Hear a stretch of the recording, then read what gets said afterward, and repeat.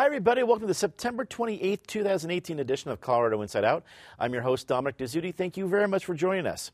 Let's get a quick take on Denver Startup Week. It's coming to an end this Friday, and as we tape this show, thousands of entrepreneurs and startup company experts flock to Denver for the largest event of its kind, now in its 9th year. Patty Calhoun from Westward, were you able to get around Denver this week with the multitude of folks, whether Uber or scooters or a variety of modes of transportation getting from events all over the town? And the body is still lying on the sidewalk after Great American Beer Festival. This was an orgy of entrepreneurialism, which was great. 10 years ago, 20 years ago probably, the Chamber of Commerce wanted to push startups and tech and how cool we were, and they came up with the concept of the Confluence Corridor, which never took off. But Denver Startup Week has taken off. It's really a great, great event. Everything from Meow Wolf to ARP sponsors events.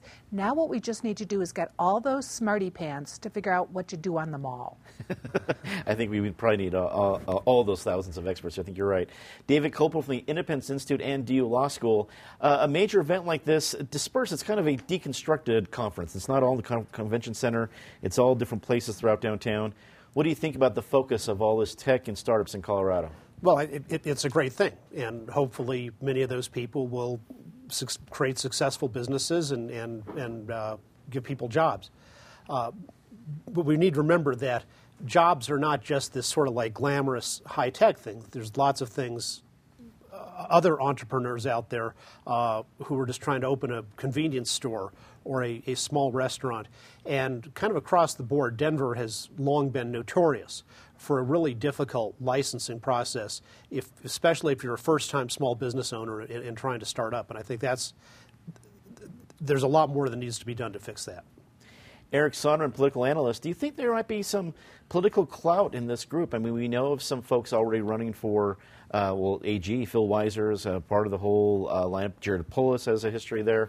So do you think there might be some political clout coming with folks that are making a big deal in Denver Startup Week? Well, there's probably another Jared Polis buried somewhere within those 20,000 people. You just don't know which one it is, but somebody's going to hit it big and 10, 20 years from now be on the political scene. You just don't know which of those 20,000 it might be, who's lightning going to strike or who has that exceptional level of brain power.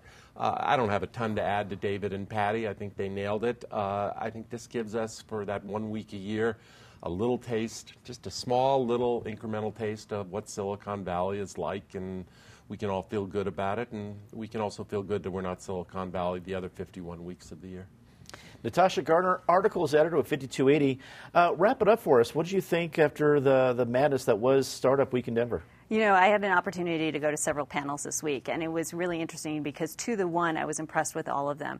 Great diversity of topics and issues. But I think one of the things that was striking in this particular year was the variety of topics that appealed not just to people who were doing tech startups. You could go to a session. There were concerned citizens that went to sessions because they cared about the topic. There were people who make things, not a traditional sort of Silicon Valley feel, that we're talking about art and talking about products and talking about innovation in the city and how it grows. I think it was an excellent moment to not only look at the startup world, but also look at how the city of Denver has grown throughout the time that the Startup Week has been going on. I certainly am looking forward to see what the lineup is for next year. Let's get to what everyone's been talking about this week, the Brett Kavanaugh confirmation hearings. We had headlines earlier this week because we had allegations of sexual misconduct emerging from a second woman here in Colorado, and then we had a vote earlier as we taped here on Friday at noon, going from the committee to the full Senate probably next week with some caveats from a couple Republicans, including Jeff Flake.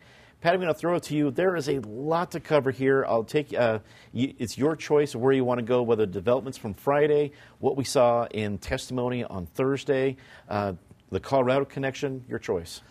Well, even before the Rebecca Ramirez issue, is Rebecca? Teresa Ramirez. Deborah, sorry. Deborah Ramirez connection came out in the New Yorker last Sunday. This is hitting close to home for a lot of people. I have talked to many, many women over the last 2 weeks who are remembering incidents that happened to them, things they'd never really talked about, things that at the time they might not have thought rose to the level of a crime or anything they would admit to people. So this discussion and the topic is really raw for a lot of people. Talk about raw then. You've got the testimony on Thursday, which had the country spellbound. I mean, you watch the people on the planes all watching the testimony. And people are filtering it through their own experiences and their own ways they feel about things. It's impossible to really tell who won. What we have to remember is this is not a civil case where the judgment is going to be for or against one person. We're talking about whether or not someone is going to be basically put on the Supreme Court for life. This is not even running for president, where you can throw them out in 4 years, maybe. This is on for life. So it's a serious topic. And I think the fact that the American Bar Association late Thursday night reversed what they had said, they'd already came out with a glowing recommendation of Kavanaugh, but said, let's wait. Let's have that FBI investigation. And I think at this point, that is the very least we can do. Now, we don't know if that's what the Senate committee will have agreed on.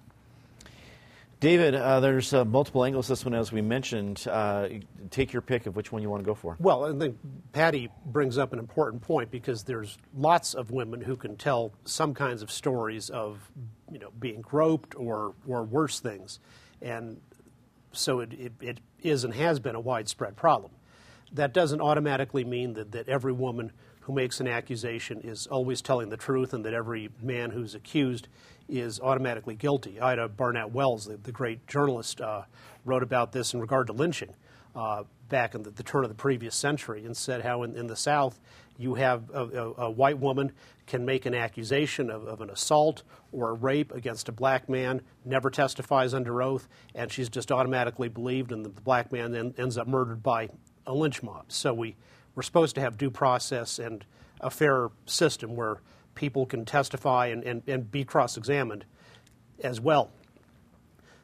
Senator Gardner did a good and responsible job on his side when he received an anonymous letter making allegations about Kavanaugh in 1998 that claimed that there were, that occurred in 98, claimed there were 4 witnesses, including the letter writer, although there were no names, no location other than Washington, D.C., nothing to go on really. But properly, he forwarded that to the bipartisan staff of the Senate Judiciary Committee, which looked into that matter, as they do on lots of things, not in public testimony, but in private hearings as much as they could investigate it. And of course, somebody presumably on the Democratic staff leaked that to NBC News, but there was nothing to back it up. Senator Bennett, who I think has normally been a good and responsible senator, didn't do that. When Deborah Ramirez came to him, instead of going to the committee staff, which could have investigated, he worked with other senators, keeping it under lids, and then the media to try and have it come out. And she repeatedly, through her lawyer, refused to give any statement under oath to the Senate Judiciary Committee to provide any substantiation. And of course, we know the New York Times had also been looking at that story, and they said they interviewed dozens of people and couldn't find any corroboration for what she said. So I think Senator Bennett did a disservice to the public with how he handled that. Eric, there are a lot of folks dissecting every single part of this story, and I'll let them get into the details. For me, I looked at maybe some of the political ramifications of this. Regardless of where the vote goes, I think there's an energy out there on both sides of the aisle that is going to bleed down into even local races. Am I nuts? No, you're not nuts. It's the only issue this week. It's the only thing people are talking about. It has riveted the country. I think somebody already used that word, and it's the apt word. I'll get to what you're talking about in a sec, Dominic. I think I ought to start. I mean, we're taping this, as you indicated, at noon, and literally this news is broken in the last 10 minutes. So by the time this airs, what I'm about to say might be completely wrong. But what I think went down literally in the last half hour before we taped is that a group of centrist senators, and that's a very small group these days, but Jeff Flake, who's a member of the Judiciary Committee, I'm presuming perhaps Susan Collins, Lisa Murkowski, perhaps Democrat Joe Manchin, also part of that, got together and basically forced a 1-week delay. It cleared the Senate, the committee moments ago on an 11-10 party line vote to be sent to the floor. But the understanding is that the floor will not act on this for up to a week while the FBI conducts a further investigation. And the way that Flake and Collins et al. Have of leveraging that is if the Senate tries to move before that, presumably they would be no votes. And obviously they need their votes, so that's the leverage that they have. Again, I could be totally wrong, but I think that there was a small band of middle ground senators who forced this. Now the question is, what can the FBI do in a week? The Democrats have seized on that as their talking point. FBI report, FBI investigation. The FBI doesn't really do findings of facts in these situations. They go talk to a bunch of people, and then they come back and say, Smith said this, this, and this, and Jones said this, this, and this. The Senate ultimately still needs to assess all that and be the finders of fact. I think the compromise entailed that they're not going to expand the scope beyond the charges currently on the table. To your question, bigger picture, we could talk forever about this. I'll try to be quick. I think this whole episode just sort of points to the unraveling, the slow but steady and seemingly irreversible, although God knows we hope it's reversed, unraveling of our political system, the way people just run to their camps. They pick sides depending on the outcome they want. That's not true of everyone. But when I look at the number of people, whether it's in my social media feed or wherever, on both sides of this, who say, I know, capital letters on no, I know he's guilty, or I know she's lying. It's not I believe, I think, I suspect. It's I know with the K-N-O-W in capital letters. There's just no room for nuance. There's no room for thought anymore. It's distressing stuff. It's been a week that sort of shakes people, and it's just underscored our tribalism, which is very concerning. I would certainly agree that tribalism is at all-time high. I have a feeling that if one tribe said the sun rose in the east, the other tribe would be like, no, that it can't be true because the other tribe said that. Natasha, what was your takeaway from this week that is still developing as we tape? And that's a key point. I think it's still developing, and having a takeaway at this point is really difficult. I spent a lot of time thinking about this, thinking about what angle I would want to take this time and a venue to speak about, to bring my voice into the chaos of voices that are related to this conversation right now. I'm not sure I'm going to do that, but what I do want to focus on right now is legacy. And as I was watching things yesterday and thinking about this and talking to friends and talking to people in the community, I kept on thinking about Anita Hill. I am not yet a teenager when she testifies in front of the committee. And the impact that had in my childhood at that point, I learned a lot of things about what can happen in a workplace. I learned a lot about what I would have to change in my life if I wanted to not experience those things, and knew that I would also maybe not have a choice over whether I experience those things or not. So the legacy of those hearings and how that impacted me, let alone the rest of America, politically, in our work environments, across the board in our own homes, I think is amplified by what has happened this week as well. And while it is too early to say what that legacy is, I think it is important for us to take a moment in the midst of all this chaos, to take some breaths and to think about that. Think about what we're saying to our families, think about what we're saying to our friends and our communities, but to our politicians as well, about what this means for us at this time. The Giffords PAC, a pro-gun control group, agreed to change its TV ad attacking Mike Kaufman after complaints from Emily Key's family. The Keys family said the original ad included a student named Emily who texted "I love you" to her parents, which was very close to the real situation that happened to their daughter, Emily. David, the ad's been changed, but the story's out there. What'd you make of the situation? Well, in the Keys family, I think in the spirit of this I Love You foundation that they're running in their daughter's memory to promote positive energy, very generously said that they thought it was just an innocent mistake by the Giffords PAC. That's a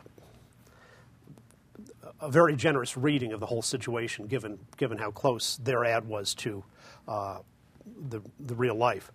But it's a mistake. I don't think it was a coincidence, but I can understand why Giffords would do that, because they come with the mentality that anybody who's affected by a notorious crime with a gun must automatically be on their agenda of banning guns, of cracking down on law-abiding people, all that kind of stuff. And the media often plays into that because it highlights the people who do feel that way, and the ones who don't get ignored. Evan Todd was the first person shot in the library at Columbine High School. And he's testified before the state legislature and on an Independence Institute Freedom Minute about why armed teachers and school staff are really important for student safety. Richard Castaldo was shot at Columbine and has been in a wheelchair ever since. He's also running for the United States House of Representatives from Oklahoma as a libertarian candidate. So not everybody who's a victim automatically lines up with the punitive approach to the innocent that the Giffords group takes. Eric, in any other week, this is probably topic one. It probably makes bigger headlines around Denver. The fact of the matter is there's bigger political situations going on. But we're still talking about probably one of the tightest races that we're going to see in November. Can either the ad or what's happened about the ad make a difference? Of course, anything if you're in a 1 point, half point race, and we'll see if this one is, but could be very close. I mean, I think Kaufman, if he's going to hold on at all, is going to hold on by the skin of his teeth. Anything can make a difference when you're looking for any tiny edge.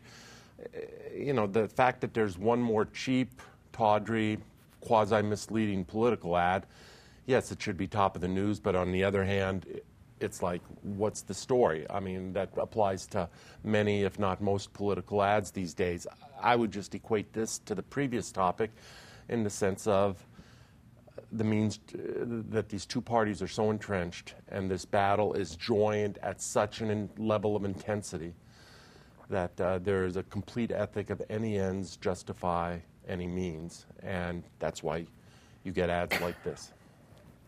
Natasha, are there going to be lasting ramifications over the original version of the ad after this week? After this week, I'm not sure anyone's going to have energy to watch the news. Maybe that's the more lasting impact of this entire situation. And I don't mean to make fun of a very serious topic and a tragedy for a family that I can't even imagine living through. But yes, it is that time of the season where the campaign ads come out, and in that short amount of time that they have to present information, it's amazing how frequently they present false information.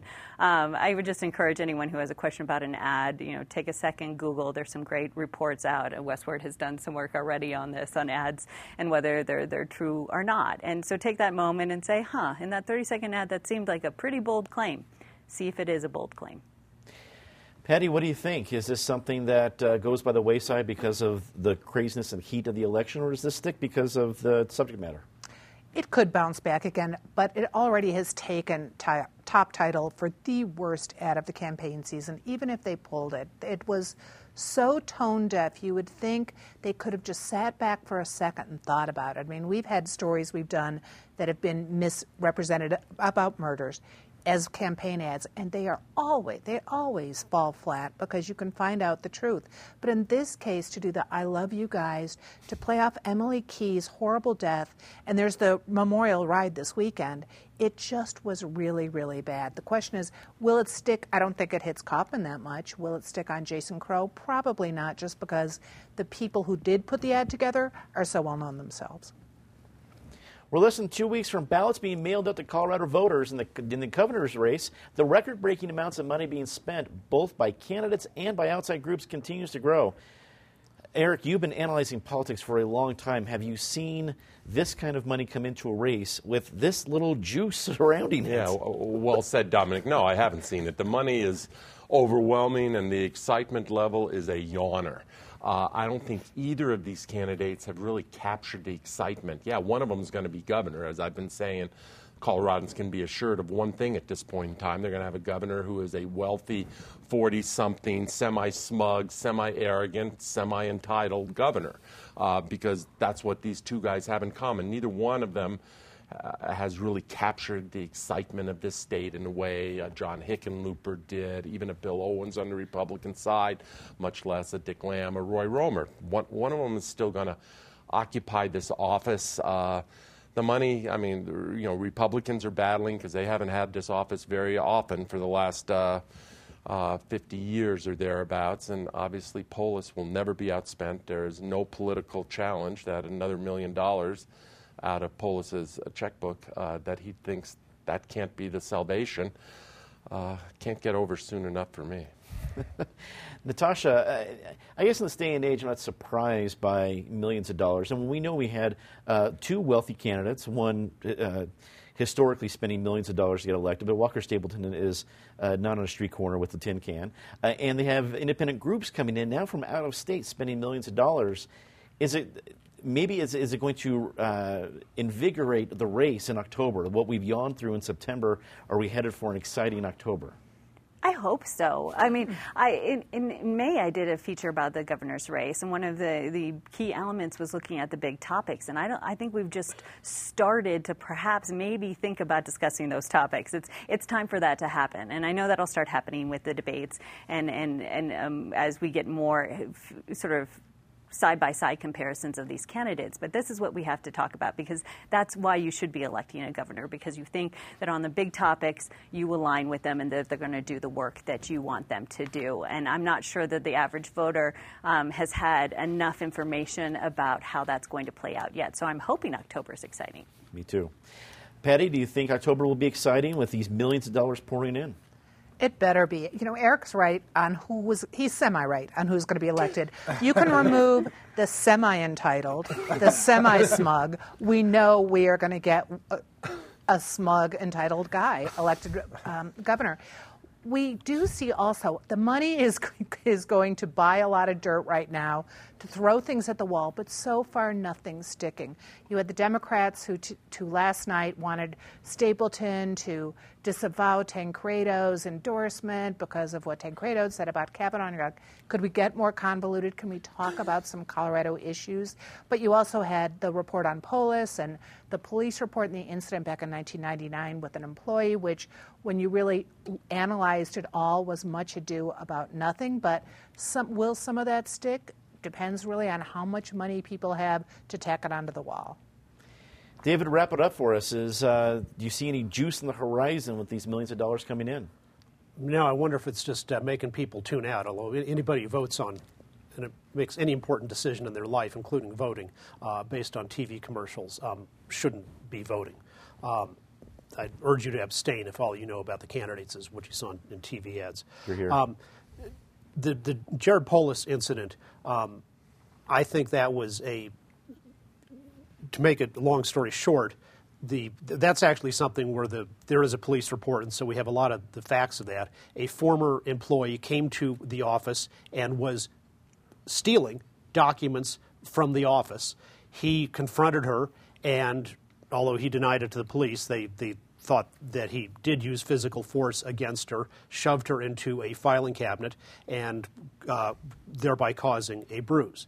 I looked up the law on the use of physical force against theft, and it says reasonable and appropriate under the circumstances. And I think that is reasonable and appropriate force under the circumstances, and a thief doesn't get immunity from having force used against the thief just because of the thief's gender. Well, it is time. This can be pretty easy this week. Our very favorite part of the show, Disgrace of the Week. As always, Ms. Calhoun, please start us off. Well, I'm sure we all agree. It is the circus going on in D.C. No matter how you feel about Deborah Ramirez, no matter how much you feel about Brett Kavanaugh, can't we just have a do-over and rewind it for about 6 months? As long as we don't have to live through it again. David. Well, Ken Buck had a great op-ed in the Wall Street Journal talking about a real generation-long disgrace of this country, of how Congress has basically ceded the war power to the president, and that's something that should absolutely be done by the people through the Congress, and presidents should not be taking us unilaterally into war. Eric. Oh, the D.C. scene speaks for itself, but let me focus on a different court system, the Colorado court system here, where there is seemingly an unrivaled in any other state commitment on the part of that system to secrecy and non-disclosure of what should be public records, public information. There's a new Colorado Supreme Court ruling that underscores the right of the court system to keep things out of the public eye. That is now going to be appealed to the U.S. Supreme Court by entities including the Colorado Independent. David Magoya in the Denver Post has done some important work on this. It is time for a heavy dose of sunshine within the Colorado court system. Natasha.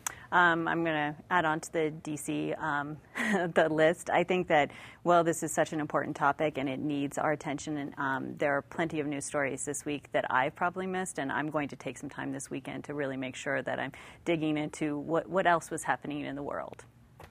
Time to see something nice. Patty? Get away from your television. Go out to a local theater this weekend. Cleo Parker Robinson is having her final dance at the age of 70.